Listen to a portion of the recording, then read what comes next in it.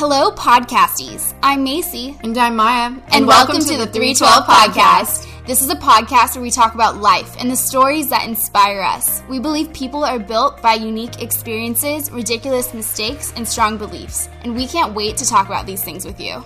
Our heart is to encourage women in their walks, no matter where they are in their faith. The 312 is inspired by the idea that we are chosen, holy, and dearly loved, no matter what. We are so happy that you're allowing us in your headspace and hope you feel loved in our little corner of the podcast universe. I am so excited for our conversation today because my dear friend Victoria is on the podcast with me. She has been one of my closest friends since we went to middle school together and is such a sweet, thoughtful, and caring friend. You guys are going to love her. Today, Victoria and I will be talking about what it means to serve. Victoria recently went to Thailand for 2 weeks with her church on a mission trip and also volunteered with Purpose Ministry. So it's a ministry that fights against human trafficking and gives women a chance to have an education, a sustainable job, and ultimately a chance at a new life. There's so much goodness coming up today, and I cannot wait to get into it. So here we go. Okay, so we're here. Victoria, I'm so happy that you are here with me today. We are changing things up here on the 312 since you are stepping in as our first guest host on the podcast. Hey. Okay, so being the first on the podcast, why don't you start by telling us about yourself? So give us a snapshot of your day-to-day life. So like where are you going to school? Well, I'm already giving it away, but where you go to school, where you're living right now, what church do you go to, and tell me something that you're loving right now. Just can be anything. It's not anything crazy. I know I didn't warn you, but it's fine. It's okay. First of all, thanks for having me. I'm excited to be here. So I'm a student at Azusa Pacific. I'm a physical therapy student getting my doctorate, and I live in Azusa. Okay. I recently just got a new apartment. Super cute. And with my roommate, because our last two roommates got married, go them. It's awesome. It's totally support. I love who they got married to, and I'm happy for them. But my new roommate and I ventured off on our own, and so we're loving the new apartment, still trying to decorate and stuff. But that's another talk for another day. I go to Foothill Church in Glendora. I work in children's ministry, and I do childcare. Absolutely love that church. I'm trying to start go into a new growth group. Awesome. And then I also work as a teacher's assistant for our neuro rehab class, which I love. What is it? Neuro what? Neuro rehab. Neuro rehabilitation. So that's when we learn about spinal cord patients, Parkinson's, every type of neurological disease, and it's my favorite class. So I'm excited to help out with it. So you already took the class, and now Yes. you're helping out, like, teaching it. Exactly. So will you tutor those students or no? Yes. Oh, you will? Okay. So you'll run, like, study sessions and test reviews and all that stuff? Check off on their skills, make sure they're doing it right. So did you get an A in that class? Yes. Ah, smarty pants. I knew it. I don't even know why I asked. For those of you who don't know, Victoria is the queen of stressing out over grades, but she always comes out on top with A's. I don't know why she even stresses out. Parts of me think she has to stress out in order to get the A, but I don't think that's true. I think she just worries herself into craziness. Yes. So unnecessary. Okay, last thing. Tell me something, or tell us something that you're loving right now. What do you love? Like something, can be like a TV show or tacos or whatever. I guess it's not, I love it, but it's something I'm missing. I'm really missing Thai food, which I never thought I'd ever say that. But Thai food. Okay, well that actually goes right into what we're going to talk about, which is this whole idea of serving in missions, right? And just thinking about it, I'm so proud of you for going to Thailand. Like, Asian countries are intimidating, I think, for people. Well, okay, I don't want to speak for all people, okay? But I've been to Asian countries, but I am also Asian. So I think I have a different perspective on it, but it's a total culture shock. I know because I went to China with my family and I went to the Philippines and it's night and day. Would you agree in comparing it to America? Oh, yes. Or even to California? It's totally different. The food's different. How you approach someone is different. I mean, most of the people know I'm American. I'm tall, blonde, blue-eyed. Yeah, you are. You stand out like a sore thumb, I'm sure. Just imagine like 6'2" walking through the streets of Thailand. It's not super common. Blonde hair. Yeah, no. Yeah, so in certain areas, they were like in the city, I stuck out, but they weren't like staring at me, whereas in the villages, I got a lot of looks. It was like more rural over there, right? Yeah, okay. In the mountains, yeah. So cool. But yeah, super proud of you. I don't know if I would even do that, and I've been to Asian countries, but I've only been on a couple missions trips. I went on a small trip to Mexico, which was like a day. We didn't even stay the night there. And then I went to Northern Ireland when I was a sophomore in college. Mm-hmm. And that feels like ages ago. I look back at those pictures and I look like a child. It's crazy. But I mean, that trip really did change me in a lot of ways. So, well, we'll get into that later anyway. But I guess I just wanted to start with, what do you think it means to serve, right? What do you think it means to serve? I just repeated that twice. Yes. Totally. Anyways, it's fine. Go. So for me, the biggest thing is just time. Giving your time. Giving your time, resources. It could be a big chunk of different things, but now I'm repeating myself. But time is the biggest thing. It's just giving and sitting down with other people and either going through life with them or helping out on a simple task. Just giving your time in order to help someone else is what I see as serving. Yeah, totally. Being present, being there for no benefit for yourself. Yes, that's a good way to put it. I think the whole idea of serving starts from, I guess, like a servant's heart, mm-hmm. you know? So coming at it from a place of, this is not for me, this is for you. And if it helps you, it's worth it. And that's it. Yeah. And I think that's a big part of it. But I looked up a definition online because although Macy's not here today, she's super big on definition. So I thought I needed to bring that into this today. So, okay. So what does it mean to serve? I looked up the definition of serving or service. I forget, but it basically told me perform duties or services for another person or organization. So that's like the basic definition of serving. Okay. But I think some of our biggest role model, I guess, or example would be Jesus, right? So I just thought it would be cool to read verses on it. So I think a big one is John 13, 1 through 17. Yeah, but I'm just going to read, which part is it? So basically in John 13, it's the section where Jesus washes the disciples' feet. Mm-hmm. And at first they're kind of, I guess, appalled that he would do such a thing. Like, that's not of your station, in a sense, I think is where they were coming from. Like, don't do that. Like, you don't need to do that. But he really, insists and says, no, like, this is what I'm supposed to do. This is what I've been called to do. And I'm the example, and I want you to follow that example. So what I do to you, you should do to each other, type of thing. So I'm just going to read it. Let me find it really quick. It's, like I said, John 13, 1 through 17, but I'm going to read starting at,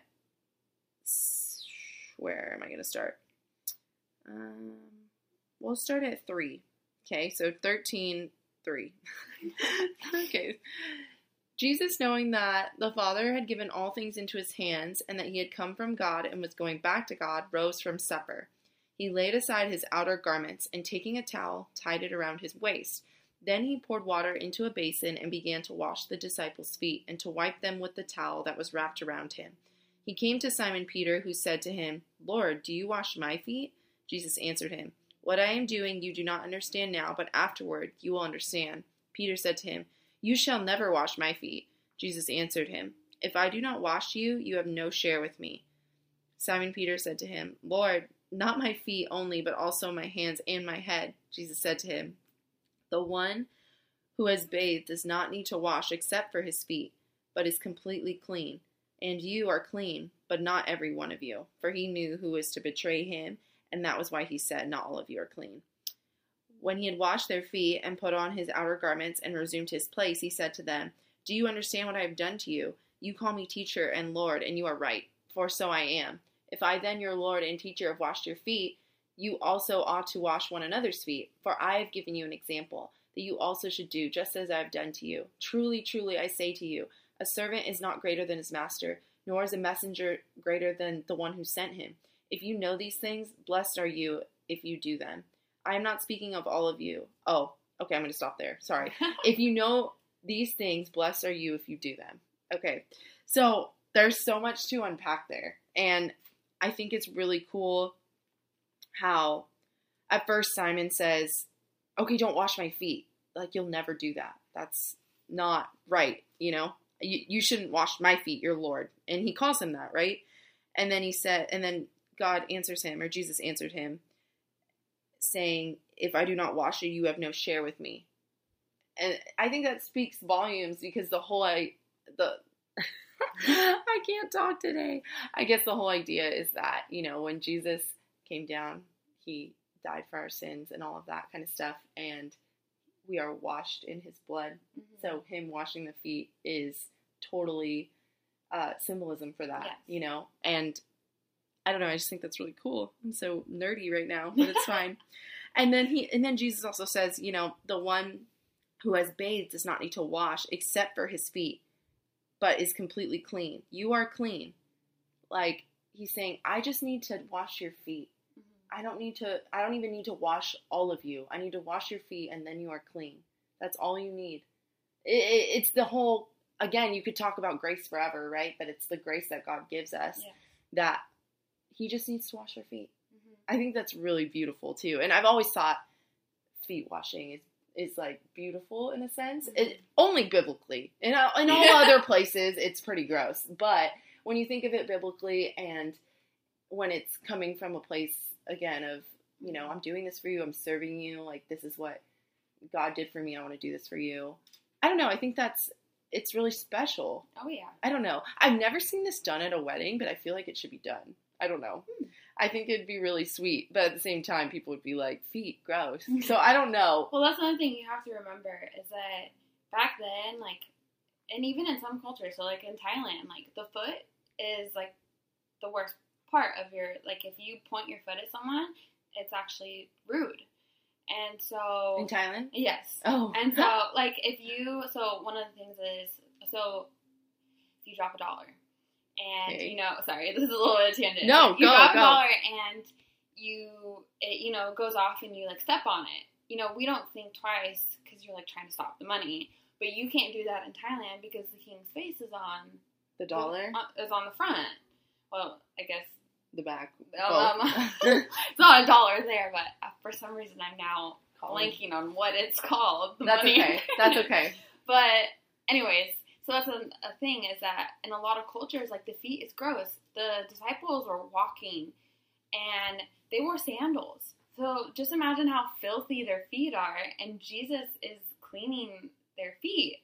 And I don't know, that's just what comes to my mind, because feet are gross. So true, yeah, and they definitely wore sandals, yeah. He's willing to do that.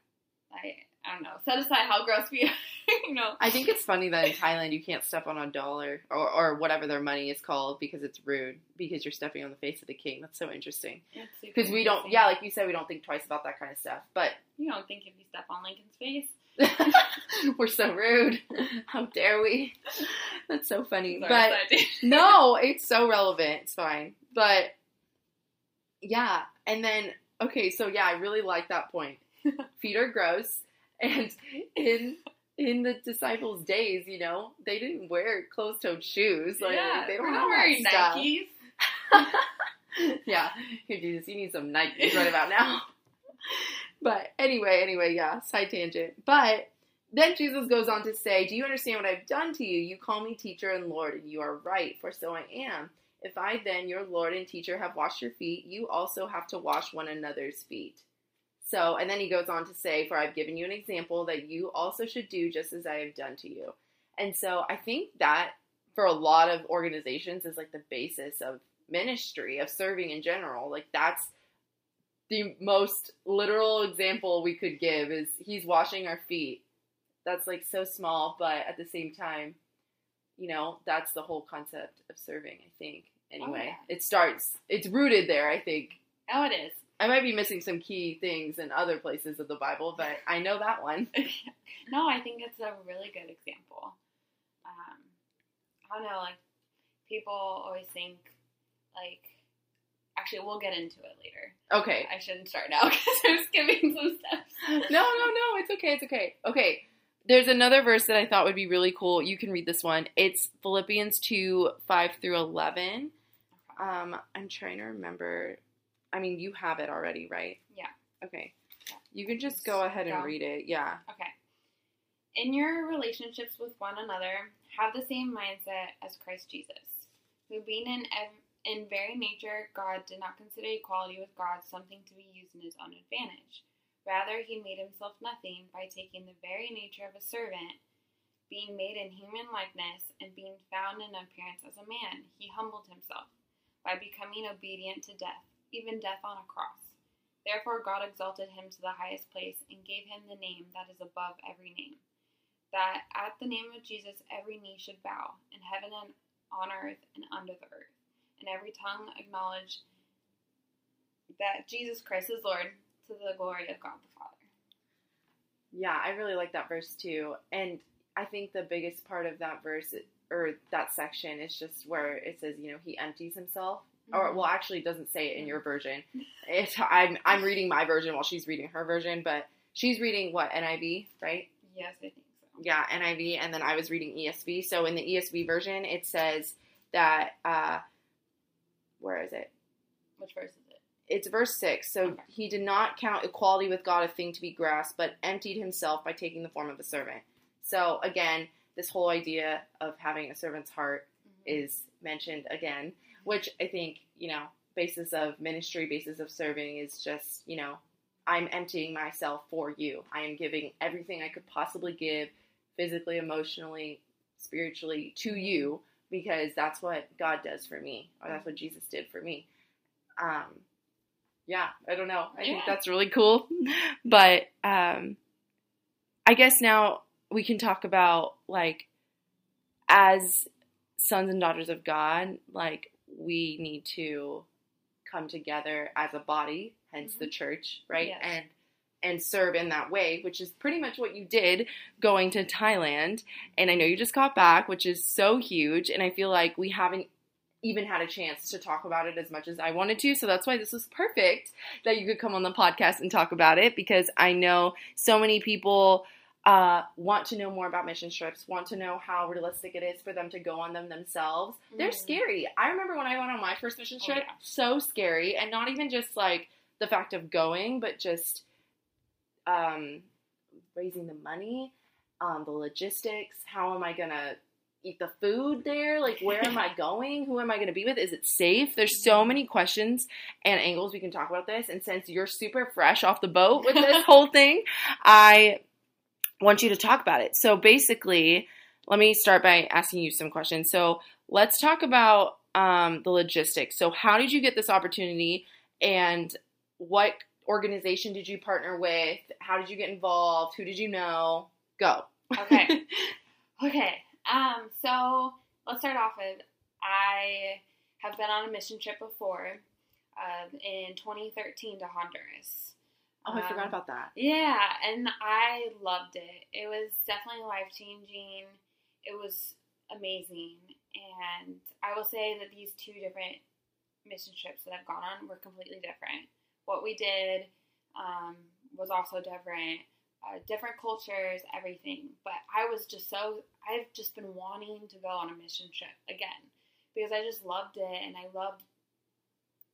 liked being out of my comfort zone, and just getting to experience an entire new culture and seeing how they praise God and how they live their life that way. But I'm in school all the time, so I was like, it's never going to happen. Yeah. And I had the mission leaders I went to Honduras with were like, you need to come on this one with us. But it's always, I don't know why, they always decide to do a mission trip during school. But that's usually when they are. So I've sitting in church one Sunday, and they brought up Thailand missions trip. And something just stirred inside me, but quickly I was like, you can't. You can't go. You're not going to be able to do it. It costs money. You don't have money. I have no job. Super poor over here. Yeah, and so I didn't think it was a possibility. But, like with prayer and talking to my professors, because I am getting my doctorate and I have classes, I wanted to see if it was even possible. And so I talked to Katie Dobransky, she's our mission leader, and I talked to a girl in my Bible study who also was thinking about going. She ended up going, and this is awesome. From your church, right? Yeah, What's it called? This is all at through Foothill Church in Glendora. Okay. By the way, there are a few Foothill churches in that area, but it's just Foothill Church. And so yes, I was in their service, and that's how I heard about it. And they've been partnering with, so I should talk about the missions. So it's every year, and I'm kind of blanking on how long they've been going, but they've been going for years. Okay. To Brianna's House of Joy. Now, Brianna's House of Joy is a home for girls in northern Thailand, specifically Chiang Mai. And they hold girls ages 5 to 18. And these girls they house them? Yes. House them? And so you go onto the property, and it was a lot bigger than I thought it was going to be. But basically, they house the girls, they feed them, they teach them responsibility, chores. They still all go to school, public schools. And so, yeah. And a lot of these girls, they are orphaned. They're at risk for trafficking, abuse, and so that's the basis of Brianna's House of Joy. So and they're through Joy to the World Foundation. Okay, so is this preventative? Yes. So how do they find these girls exactly to be in the house? Yeah, they get calls. So what I learned is in Thailand, it's very normal for children to leave their homes. Because there isn't, especially in the villages up in the mountains, because they'll either have only kind of an elementary school, younger age group, but then after that, there's no opportunities for them for education. Okay. And a lot of their families don't have money, and so they're at risk for being sold by their parents to traffickers. Because they're poor and they don't have money either. And they don't have money either. Yeah, it's super sad. And that was one of the hard things about the trip. But when I heard about this missions trip, and we'll talk about this later, the organization that I volunteered through, but the whole trafficking, and I think it's very misunderstood or not known in the United States as much. And I don't know, something about it, I want to help those girls. That's all that came to my mind. So yeah. So after you talked to your professors and stuff, they gave you the okay? Yes. They gave me okay, because I was in an online class, but I wanted to make sure, because it was during a final, I ended up taking the final in Thailand. But I made sure that it was that it was possible. I talked to my missions leader, and it was a go. But then my next question was, okay, how am I going to have money? It costs money, and I think originally they told me it was $2,500, and so that freaked me out. Yeah, the money aspect is so scary, because it just seems like so much money. Mm-hmm. So, especially for young college age, or even not even in college, but young women, it's like, oh goodness, how am I going to come up with that money? And I always thought the fundraising process was so difficult, but did they make it easier for you than you thought? Oh yeah. So, and it was kind of nice because our missions leader, she has 4 kids, and so she knows a lot of moms. She knows a lot of people that need babysitters. Oh, so good, that's how I raised almost half my money. Was babysitting? Oh, okay, good. And so it was funny. I was looking back at my chart, and I go, I did a lot of the work. And so babysitting is a huge thing, and just getting connected with your church. I did childcare during the summer for Bible studies. That was a big help, and I love kids, so it was a win-win. Yeah. How did you get involved at your church? Who did you know there? How did you get connected? So, when I first got into PT school, my biggest thing is I wanted to join a church community. Okay. Because when I was in Monterey and I went to Honduras, like, I found that church community and I was very happy. And I knew I needed that again. I needed God at the center of my life and everything I was doing and the people I was surrounding myself with. And so I went to a few churches, and then Phil just really spoke to me. And then my roommate and I joined a growth group.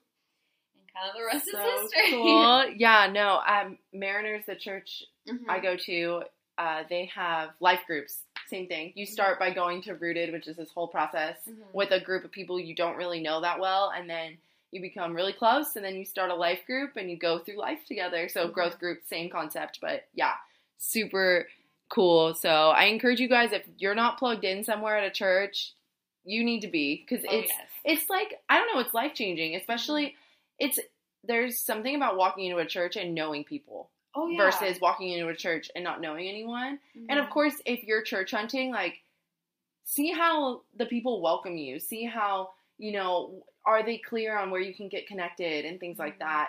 Are there a bunch of people your own age? Like, that's a big one. Oh, yeah. Like, going to a church where they're all really old or they're married couples, for me, doesn't really do it, you know? Like, I'm like, maybe not. I need, 20 to 30-somethings, like, still trying to figure out how to adult, you know? I agree, and I 100% agree with join a growth group. I know it's scary, because there's icebreakers, you're meeting new people, you have to talk in front of people. Introverts out there. But it's so worth it, and you start to build this little community of people you can talk to and trust, and I know it can be hard because some churches, like, not every church is perfect. And you do have to do your research and try it out. Like, you have to go out of your comfort zone.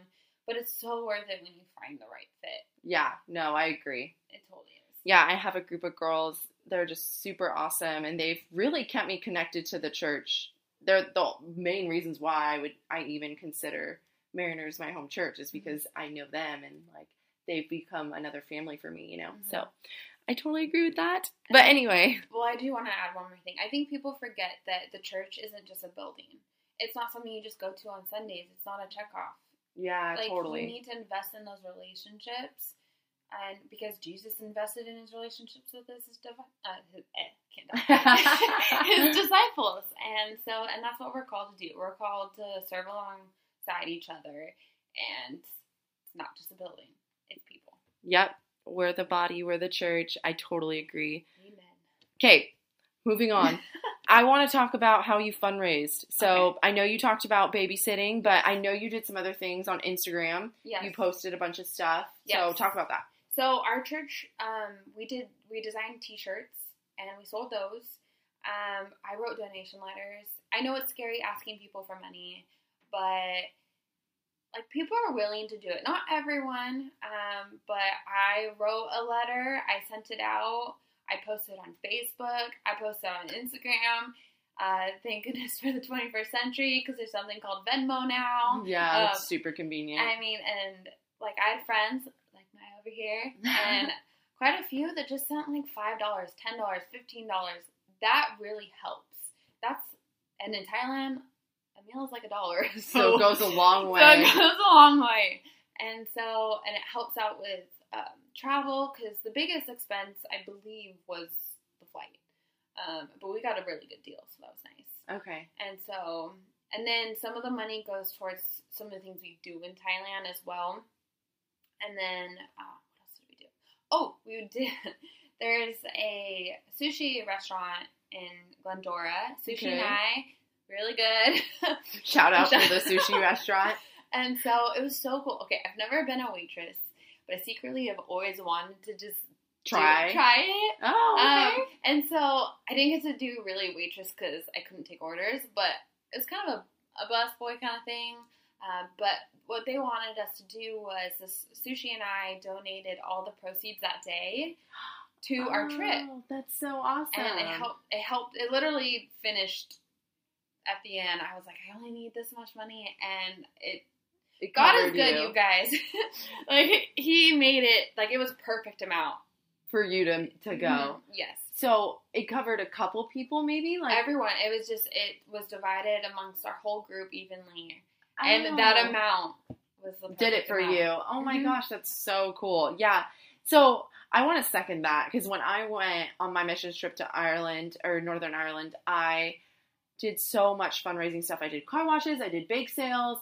That's when I got into like Mary Kay and stuff because I wanted to make money to be able to put it for my missions trip. And all of those things, including asking my neighbors and stuff, I sent out a letter.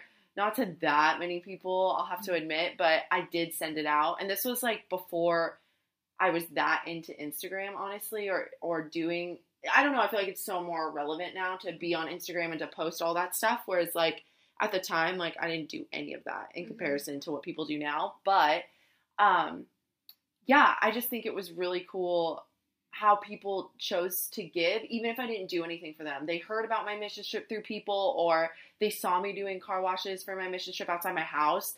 And I had a couple neighbors just come over and give me cash. They just give me money and say, hey, this is for your mission trip. I see that you're trying to raise money for it. I think that's awesome.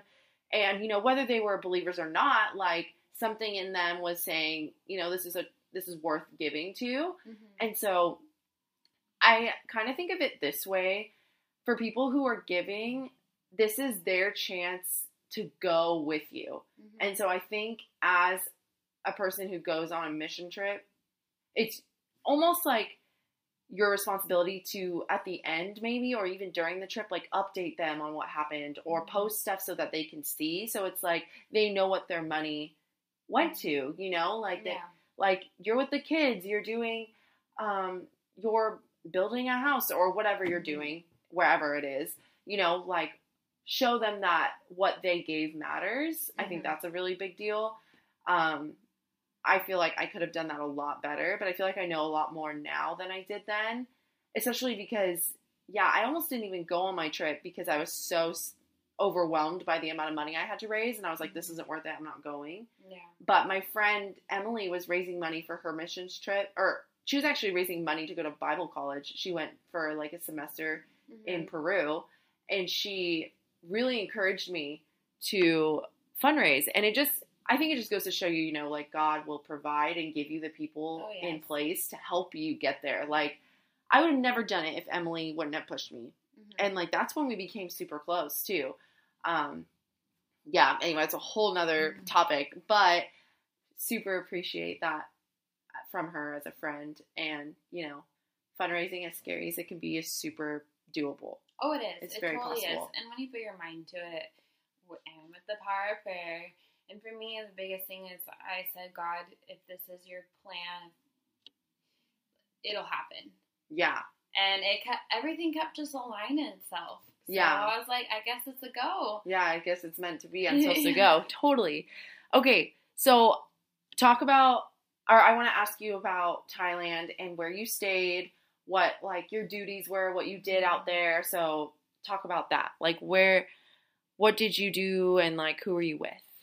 Okay, so when we first landed there, the two missionaries at Brianna's house, Jan and Zane, the cutest, sweetest couple, amazing stories. We told Zane, you need to write a book because they also have some organizations in India as well. And so just the stories over the 10, 20 years of their lives, it's just been incredible. Is this connected to House of Joy, their other ministry in India, right? Yeah. No, it's separate.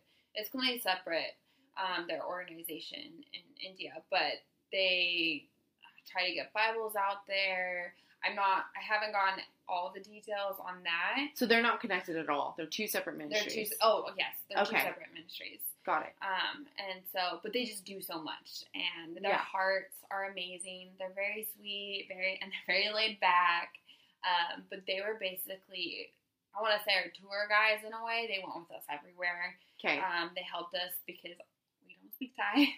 And then they just taught us the culture, the food, and they were kind of our translators as well.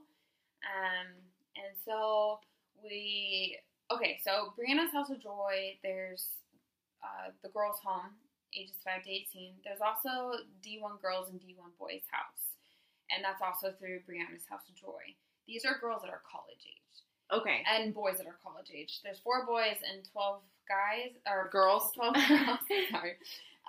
In the other home. And some of them don't live in the home because they're at dorm rooms in college.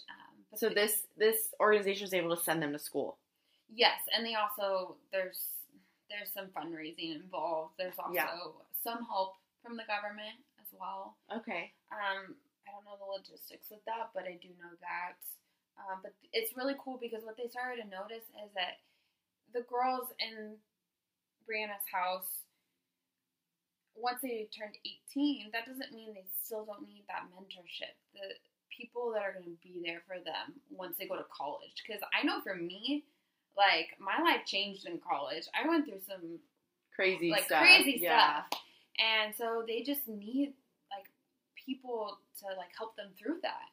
And still maintain their relationship with God and have people to lean on. And so it's incredible what they're doing over there. And it was really cool to see that and talk to the college. Because a lot of them are our age.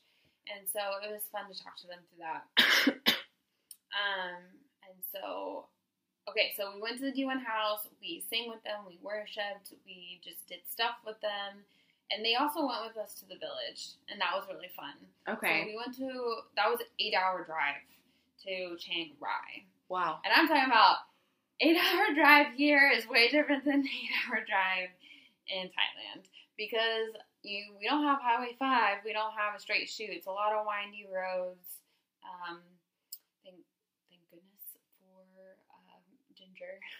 Ginger pills. It's good for nausea. Car sickness. I didn't know that. Yeah, so that's a good trick. Because I don't do well driving. Sorry, side note. But yeah. So and you're like in a bus. It's just a long drive. It was really fun, and the experience there. We built a swing set for a village. It's a Hmong village in Chiang Rai. I don't know the specific name of the village. I don't remember. It's somewhere written in my notes. But yes, so we built a swing set with the people. So that was really cool because we got to work with them. It wasn't like we were just like doing all the work. Okay. And that's one thing that like people are always like, they think that going on a mission trip, you need to do everything they need to be fixed. But that's not true. Not true. They don't need to be fixed. They don't need to be fixed. I love that you said that. Okay, keep going. And what they enjoy, and we have this really cool video of setting up the swing, is that they just want to do life with us. And I went into this whole thing with an approach of learning. I'm going to learn because my way isn't always the best way. And that's where a lot of times missions need to have, at least short-term missions, need a different viewpoint. That we're not going in there to do all these things. Like, there's missionaries already there in place doing work there. This village already has a church. They already have resources. Now, they might not... So we did donate money, and we gave them money because they need more resources to expand. Yeah. And to go out and outreach to other villages and other people in their community. So was the fundraising that you did some of that money go? Mm-hmm. Okay. Yeah. Cool. And that's one thing is that any leftover money I had, I didn't bring it back to the States. I gave it to them. You did? Mm-hmm. Okay, that's so because cool. Because it's not mine. It was for the missions trip. And that's for them to use. And I know they're using the money in a good way. Yeah. And so, yeah. Because at least for me, like in girls groups and when I was in high school and college, it meant everything to me to have mentors and people there helping me through hard life. And I want that for those girls. And so that helps that the money that we give them it's for food. It's for so they can have a Christmas. It's so... we helped build a missions team before us helped build a gazebo with them. Okay. And so because they're just trying to make the property nicer. Yeah, look nice. This is by the church. Like home. Is this all near the church? Oh, it's at the home. So it's Brianna's House of Joy is his property. So you walk in, there's walls of cement and a gate, and then you let's say you're driving in on the bus, there's this huge lawn of grass with a swing set, monkey bars. It's great. And then there's a building where the dorm rooms are underneath, and then on top there's classrooms. It's there's a place for them where they do like worship and singing. They have instruments. It's great. These kids are talented. We got to see some of their guitar playing and their drumming skills. Fun. And then there's offices upstairs, and then there's a couple on staff there that help run everything alongside with the missions, but they live on site, and they're both Thai people, Nitya and Suit. They're amazing, the sweetest couple, and they're like parents, like to these girls, and help them. And so but anyways, sorry, I totally lost train of thought. But the gazebo, so we helped make it nice. We went to a nursery and picked up plants and stepping stones just to make the property feel like home for them. Yeah, because that's where they live day in, day out. And it must be, I feel like it must be hard to like leave what they know as home and then come to this place and have to share it with people they don't know. And then if I don't know, I think for me, I'm super big on space and how it looks and how it feels. I just redid my room. I'm just getting like a headboard for my bed and all this kind of stuff.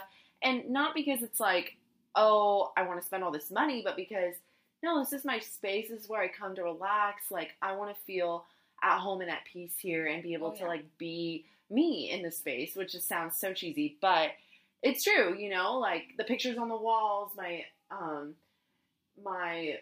certain pillows I buy, like they make it home. So I think what you guys do with building the gazebo and then getting plants out there, like that makes a huge difference for young girls or even boys. Like it doesn't matter. Like I think having a nice space of your own is really important. And people forget these are kids. They want to play. They want to have fun. They're trying to build an exercise, like a track around the property. They have a basketball court. They have a volleyball. These girls are.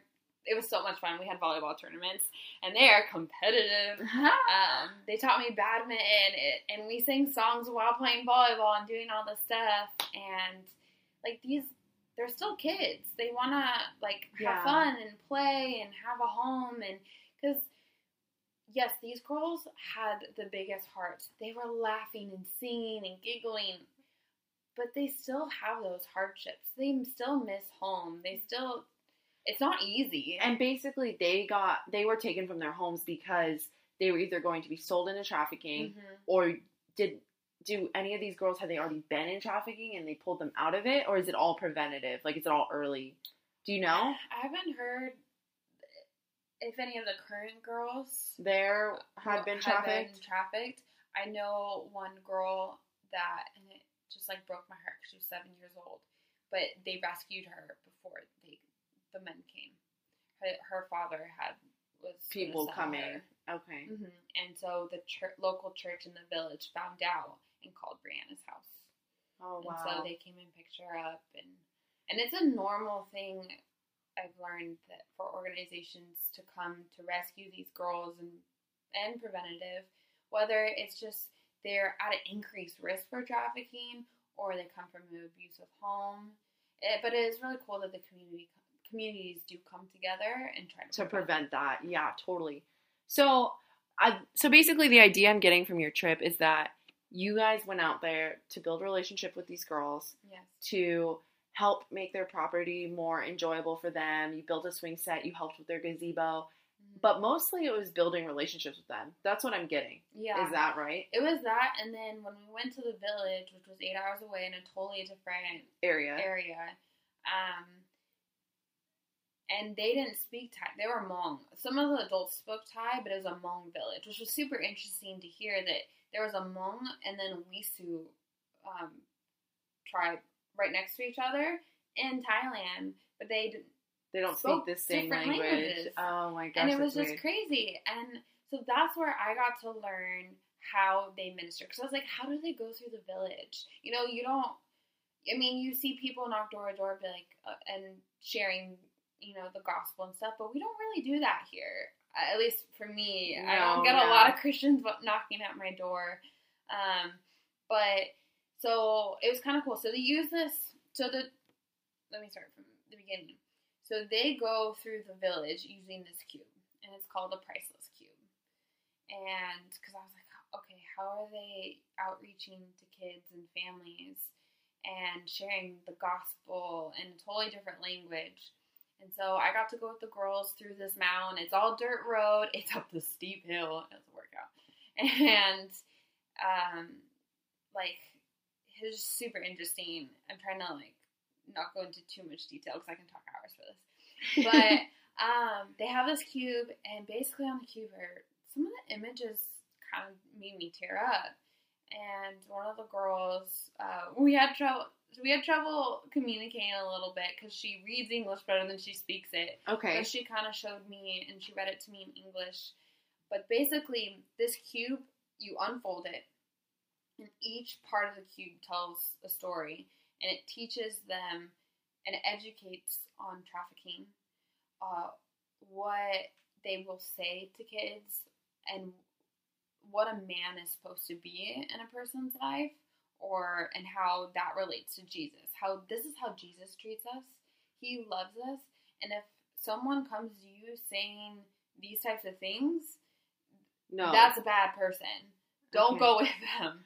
So you guys went into the village to educate people on trafficking, as well as then incorporating the gospel. That's awesome. Yeah. I don't know if sounding excited about that is weird, but no, it was cool. It is cool. Like, it's crazy how so many people don't know about these things, and then they're lured into these traps, especially if they're young girls. You know, it's definitely a thing. I mean, there's trafficking in Orange County. One of my old teammates just posted something on Snapchat, which is funny that's where I'm getting my information right now. But she was posting some picture of Orange County and how there's trafficking in Orange County, and we don't even know. It's like right under our noses, and we don't have any idea. But that's awesome. So obviously, I know this is kind of a redundant question, but I was going to ask if you felt that you made a difference, and like were there any hardships that you felt that you went through on the trip, in a sense?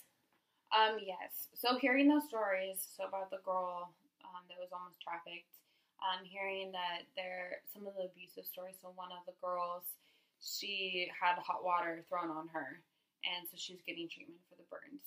And just hearing that, like, these girls have to go through this, it was really hard to hear that. And then also we went to this village. It was started in Africa, and that's where most people know about this, but it's called the Long Neck Karen tribe. Oh, yes, yeah. I know what you're talking about. You see the big gold coils around the neck? Yes. Which holds, people think that's what holds their neck, but also that's actually what causes their neck to stretch, yeah. They do it to themselves, and basically it crushes the clavicle to the rib cage. And it's this kind of, for me it was hard, because I'm going into this tribe, and what are they called again? Karen, I'm pretty sure you pronounce it Karen. So it's a Karen tribe, and they wear these gold coils around their necks, and it stretches their neck out. They keep adding coils onto it. Yes. Okay. As they get older, and they'll start as young as age like 3 or 5. And it breaks their clavicle. Yeah, it's like yes. Yes. My mom went to Thailand relatively recently, and she showed me pictures of these women that did this. And I asked her, like, wasn't it sad? And she said, yes and no, because this is what they do there. To them, this is all they know. So they're happy. That's what she told me. Yeah. I don't know how true that is, but for me, I don't know either, because I didn't ask them. Yeah. But I just know I had a weird feeling. When I walked through it, I just felt uneasy. Yeah. And it was something our mission team talked together about, because I felt so, like, uncomfortable, and a few of us did, because, okay, they see it as beauty, as having these long necks. Mm-hmm. But the thing is, they're being used for tourism. It's a tourist spot to go to and take pictures. I did not feel comfortable doing that. I know maybe that's why my mom went too. I know some people like are accepting. They're like, you know what, might as well support them in it, because this is their means of money. Yeah, this is how they survive. And it was amazing. They were making these beautiful material and doing it, and we're watching them do it. So they were sewing? I don't know what it's called. But with its yarn, and they're making these scarves and beautiful, like, I don't want to say blankets, but like shawls. Tapestry stuff? Like more like shawls. Okay. They're beautiful, but at the same time, I was like, it was weird for you. It was weird for you. It was weird, because I don't want to endorse, like, them hurting themselves, and also, this is a tangent, I'm a PT student, so all I think about is, like, neck pain. Yeah, totally. All that, but I just, that was an uneasy feeling.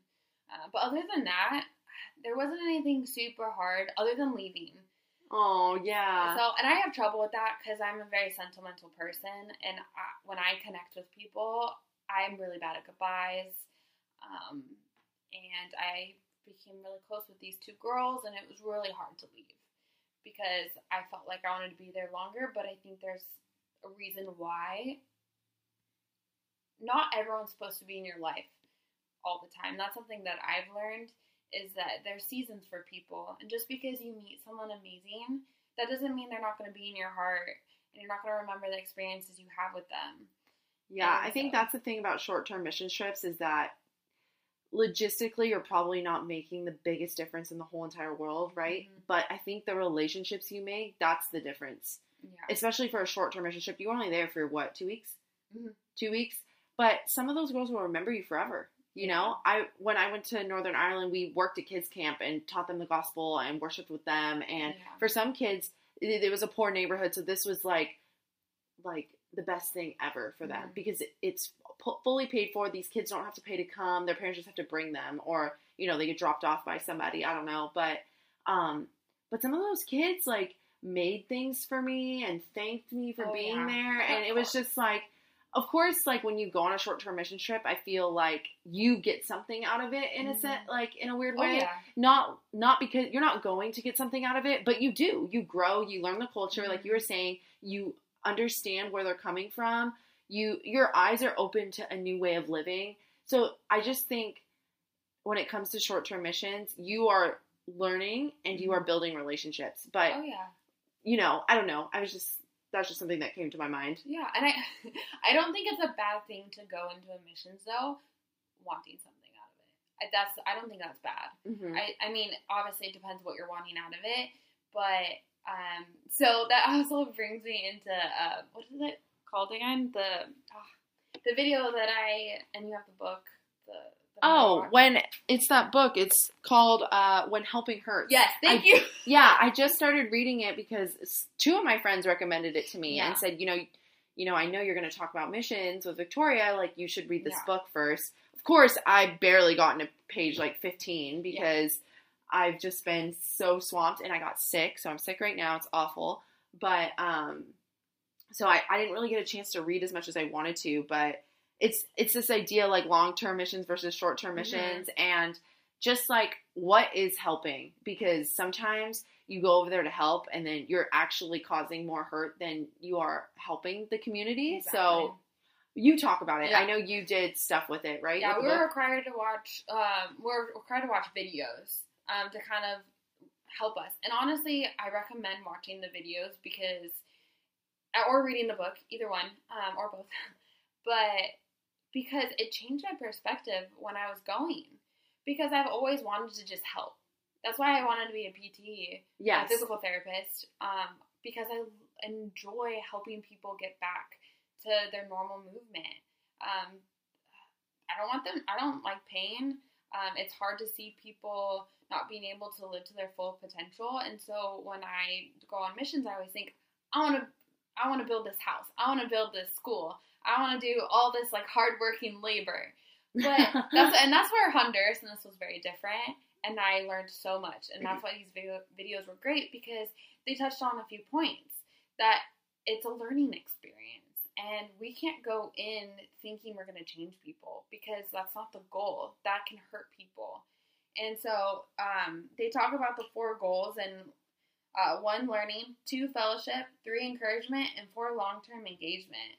And that can mean, like, praying or going back, or just keeping what you did there and using those now in your day-to-day life. And I learned a lot there, and I don't know. There's just so much to talk about. I'm like trying to not. To narrow it down. Yeah. No, I understand.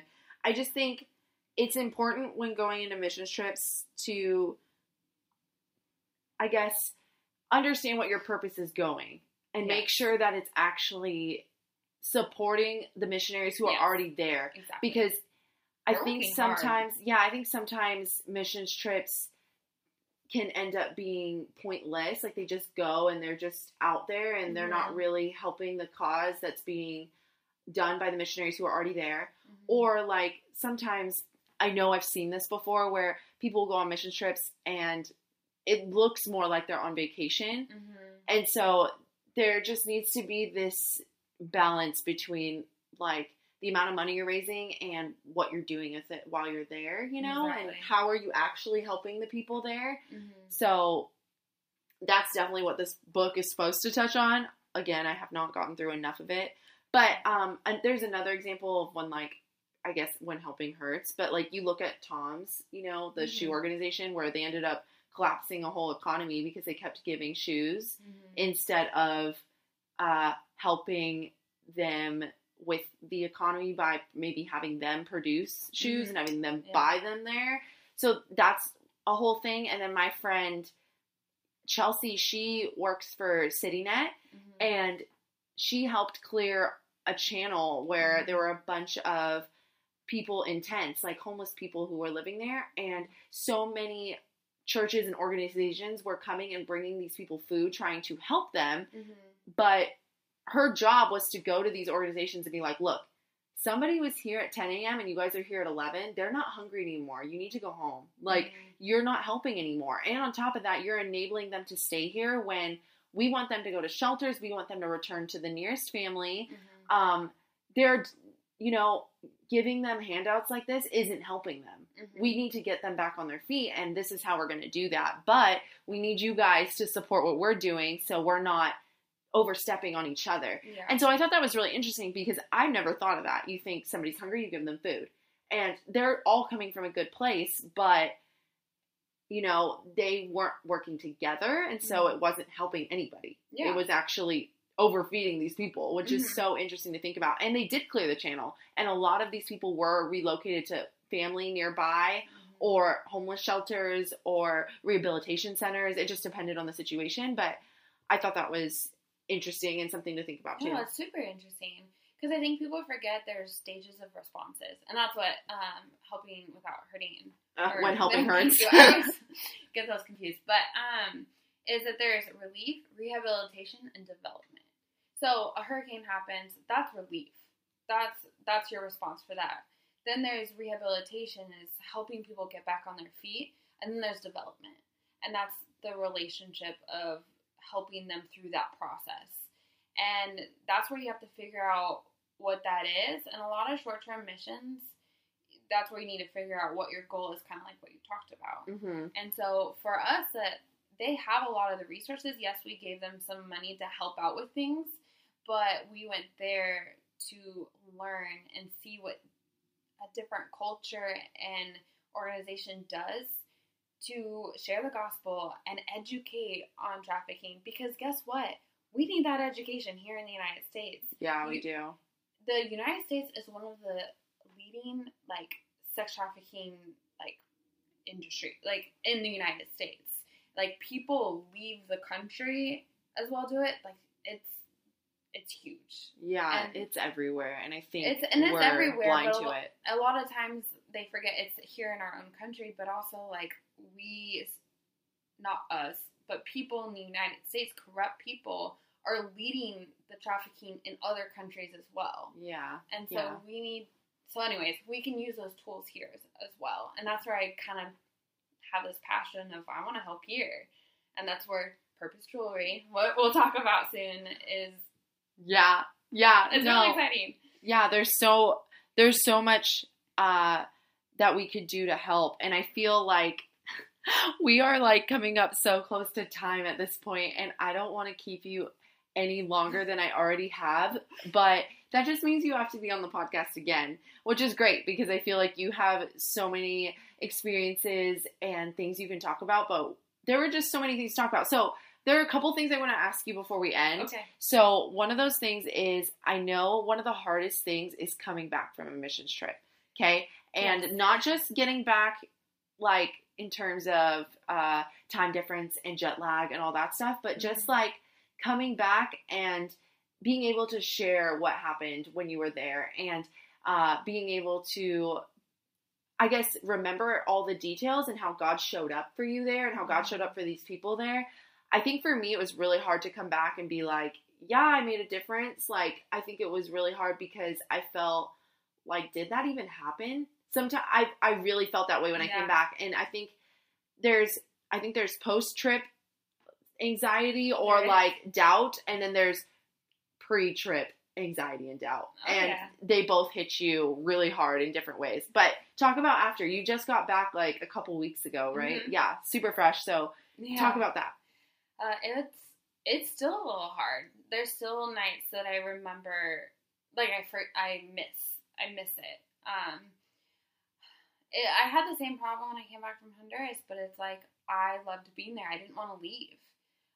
It's almost like, because I didn't want to come back to responsibilities here, to be honest. It's been a hard transition because there's so much things that I've realized that I need to change as well here. Like, I stress about all these things when should I really be stressing about those things? Yeah. So there's a lot to think about, and I know that people are like, "How are your trip?" And I'm like, kind of like now we've just spent an hour. What? Yeah, almost an hour. Like talking, and I still haven't touched everything. Yeah. So it's just one of those things where it's really hard to like, communicate everything because, and to be honest, it was a little hard because I know I had people like want to hear about it, but I also don't want to say too much because I don't want to lose people, because there was times where I don't know if people wanted to hear everything, but I'm so passionate and I'm so excited and the trip was incredible that I kind of lose people a little bit. Yeah, sometimes it feels like, how much do people really want to hear about the trip and how much do they want to just know you had a good time? Because, I mean, there are two kinds of people who want to really know every detail and some who want to just be like, oh, great, I'm glad you had a good time. Yeah, and that's it. Exactly. You know? And so, yeah, I wanted to make sure that you knew I really wanted to hear about the trip, but I'm glad it happened this way because I feel like more structured. I was able to ask you questions about it, so that totally helps, you know? Well, it's hard because people they ask me and I go, where do I begin? Yeah, where do you begin? And when people say, so what'd you do? Oh, gosh, I hate that question. I don't know what I did. Can you narrow that down a little bit, please? Okay, the last thing I want to talk about before we get into something light is Purpose Jewelry. Yes. I mentioned it, or this is how I introduced you. I talked about Purpose Jewelry in your introduction or whatever. So I definitely want to touch on it before we head out. Maybe just tell me, like, what does the organization do, how you and your mom are involved with it, and yeah, what do they do? Like, okay, so it's International Sanctuary, Eye Sanctuary for short, and a part of that is Purpose Jewelry. So Eye Sanctuary is like the kind of like the hood, the umbrella, the umbrella, yeah, and then the Purpose Jewelry is a part of it. So the founder of Eye Sanctuary created Purpose Jewelry as a gateway for girls to be reintegrated into society after being rescued. All jewelry is made by these women, and profits from sales go to their wages. Through Eye Sanctuary, these women are able to have an income, education, healthcare, and a safe and loving community. Because it's hard, like, I can't imagine, because I wasn't trafficked, but I can't imagine coming back from that and being scared and what are people thinking and not trusting. Like, trust anybody, is a huge thing. And then self-confidence and all these things, it's shattered. Yeah, and so they've created this environment so they can, like, have a life again. And so how are you involved? Yes, how am I involved? So I just volunteer. That's one way I serve. I haven't volunteered in a while. I help sometimes with trunk shows, but I used to do inventory, so I'd help with the jewelry. I'd be like, oh, this one's broken, this one's not. So I would just do the little things and help them because it is a nonprofit organization. And so a lot of it is fundraising. My mom is on the board, so that's how I got involved, because my mom is on the board, which is just her way of serving because she doesn't get paid. but she offers insight on how to improve their organization. That's super cool. Yes, and then we host trunk shows. So usually during Christmas time, and then we host one at my mom's work, and then we usually do galas and other fundraising events where, I mean, my mom likes to say my dad did a great job, but they did this fundraising night, and someone donated, I think it was like $200,000, and it was anonymous. And that's everything. So their goal of 2020 is to have 10 sanctuaries for girls. Okay. And so I think they're coming close to it, but their top ones they have one in Irvine, based in Irvine. And that's the one you help Yes, with? That's the one I go to. India in Mumbai, and that's where their second one was. Mexico in, and then Uganda. And so, yeah, and they're trying to expand to the Philippines, Mexico City, because the other one's Tijuana, that's one. Okay. And then, I want to say Cambodia. So basically, iSanctuary has these, again, it's like these homes, right? And then, or it's no. not homes. They're it's not just homes. more of like a community, a place where these women can come. Because they So work they work there, right? Yes. Okay, so they work there, they create the jewelry, and the people like who host trunk shows and stuff, when we purchase the jewelry, the money goes straight to iSanctuary? Yes, and to the girls' wages, their health care, so they can have health benefits. Okay, yeah. Just like when we work for a company, like we Yeah. get health benefits. That way they can have that too. As well as a community. I know they're building like community centers as well, so girls can go there and be safe. Okay, so they would live there? Or not No, sure? I'm not sure. I can't 100% say yes That's to okay. that. But What is their website? Do you know? I'm pretty sure. I mean, I always just use the Google search, but Purpose Jewelry, or it's under iSanctuary. They have an Instagram. Yeah. I'm not a jewelry person, but I will wear their jewelry. It is really cute, and they're making more and more like the jewelry that lasts better. No, yeah, it does look really good compared to when, okay, because they've been doing, Victoria and her mom, total boss women, have been involved in this ministry for at least a couple years, if not longer. And so when they first started doing, or at least when I first heard about it, they invited me to a trunk show, and I picked out a couple things, but they've improved a lot. Like their jewelry is cute, and it's nicer, and all of this kind of stuff. And for Christmas, they actually make ornaments, which I'm weird. I really love ornaments and stuff for Christmas. And so I have bought an ornament for 2 years in a row now. And then I bought Christmas cards from them, and all the money goes to that. And I think it's awesome. It's like one way to give back. It's really a small way, but it's still a way. And I think it's great. And so, yeah, I love their ornaments, and they make those, and I hung it on my tree. So, oh yeah, and which, by the way, it is Human Trafficking Awareness Month. Oh my gosh, what do you know? Yesterday was the day, but it's the whole month. Wait, what was yesterday? What was the date? Was it the 11th? Yes, you're right. January 11th. That was the and day. there's other organizations. There's Run Rescue. There's another organization that helps rescue girls. So it's really cool because iSanctuary is the process after and later to help reintegrate them into okay, that makes more sense. Yes. So they're reintegrating them into society. Yeah, they're not actually the rescuers. Got it. Except for, I'm pretty sure in India they do help with other organizations. They help other organizations do that? Cool. Yeah. Well, that's so awesome. I'm totally blanking what I was going to say right now. But yeah, I love Purpose Jewelry. And okay, this is what I was going to say. I am working super hard on getting our website up, but I am not the most tech savvy person in the world. Trust me. Okay. So I'm working on it. And as soon as I get it up, I will let you guys know, because we'll have all the links on there, the show notes and stuff. And I'm hoping to get it up in the next couple weeks. It's really coming together now, but we'll have show notes from all the episodes on there. So if you really liked something we said, or liked, something Victoria said about the missions trip, her church, iSanctuary, Purpose Jewelry, all that kind of stuff. We're going to the World Foundation, yes, Brianna's House of Joy. Yeah, we're going to link to those. But if you cannot wait, which I totally understand, look it up yourself on Google. It'll pop up, I swear. It's how technology works these days.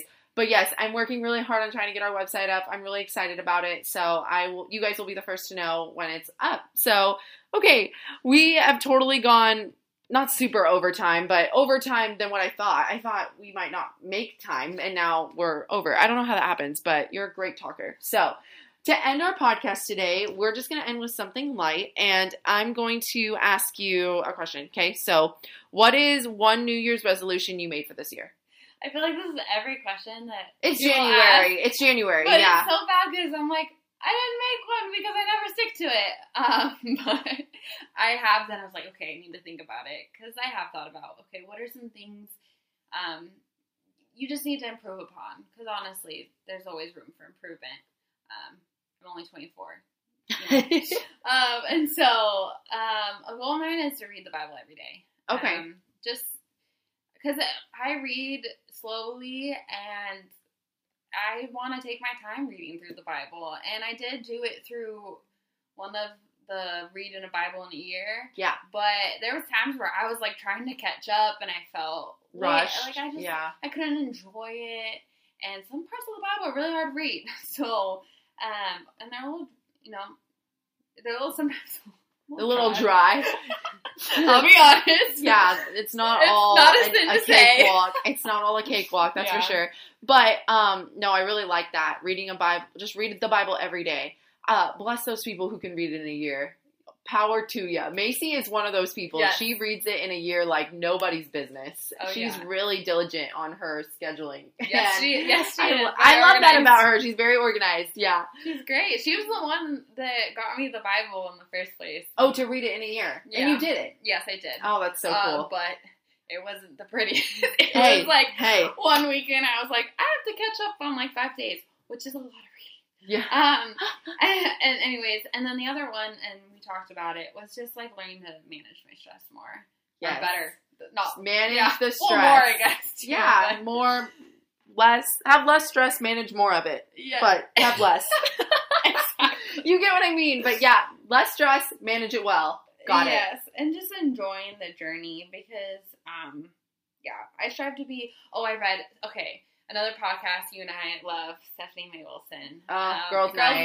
It's coming back. I know. So I read her devotionalistic gospel. Okay. And her devotional, I read it, and it was on the day I had a really bad anxiety attack, and I don't take anxiety attacks like lightly because I do I hyperventilate. It's really hard all for the me. Things, yeah. Everything, I cry, and of course.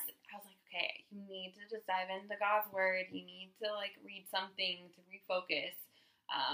And so it was about stop being brilliant and just be you. Because I'm a perfectionist. I want everything to go perfectly. Anyways, and you know that about me. Yes. For those of you who don't know me, I want A's, an A-. Not good enough. Yes, no. Which I create that stress. And so, anyways, just being myself and being okay with not being perfect. Yeah. And we talked a lot about that last episode too. Just, it's not about your performance. You are still oh my goodness, so loved. Okay, anyway, we can't. I love your sports analogy because I connected with that. Oh my gosh, that's so funny. Well, good. I'm glad we have athletes listening to the podcast. Okay, but for me, I think mine is just to read more books. I'm an avid reader, but I just get so bogged down with because I'm not really an introvert. So I always want to go out and see people and do things. And so I don't make time to read and fill up again. I just go until I'm like, whoa, what happened?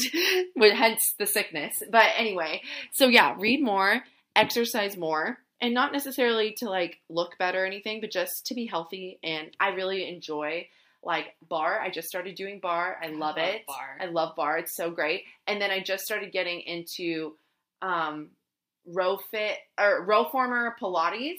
My friend teaches in Costa Mesa. It's called Hard Fit. Shout out to Megan. So yeah, Hard Fit. It's awesome. So yeah, I want to exercise. I want to exercise more. And then the last thing is I want to work on living out my faith better and just being more present, being more consistent for people, just being available. Because I think people underestimate the power of being consistent, and I want to be a consistent person in people's lives. So I want to be consistent. So, well, okay, we gotta hold each accountable. Yeah, we have to hold each other accountable this year to our resolutions. But that's the end of our podcast today. Thank you, Victoria, so much for doing this with me. I had so much fun, and I hope you guys love her as much as I do. She's the best, and I'm excited for next week's episode. So, well, actually, it won't be next week, 2 weeks, but we're trying to cut back, and so it's like do less more, or do less better. That's what it is. We're trying to do less better. So, anyways, we'll see you guys soon. Thank you so much for listening. Bye. Bye. So that was the 312 podcast, and we are so grateful that you guys were here to join us. We know it may have been a bumpy road along the way, but thank you so much for making it to the end of this, and we're so excited to start conversations with people and keep on talking. I can't believe I'm saying this right now, but go ahead and subscribe to this podcast. It will just download the most recent episode onto your list, and you won't even have to do anything. It'll just let you know when an episode goes live, and if you love today's episode or you're looking forward to what's to come, please rate it. It's actually pretty cool. We did this little deal with iTunes where our podcast only accepts 5-star reviews. So if you try anything else, it just won't go through. So it's not even worth trying anything else. Please subscribe and keep listening. We love you guys. Bye. Bye.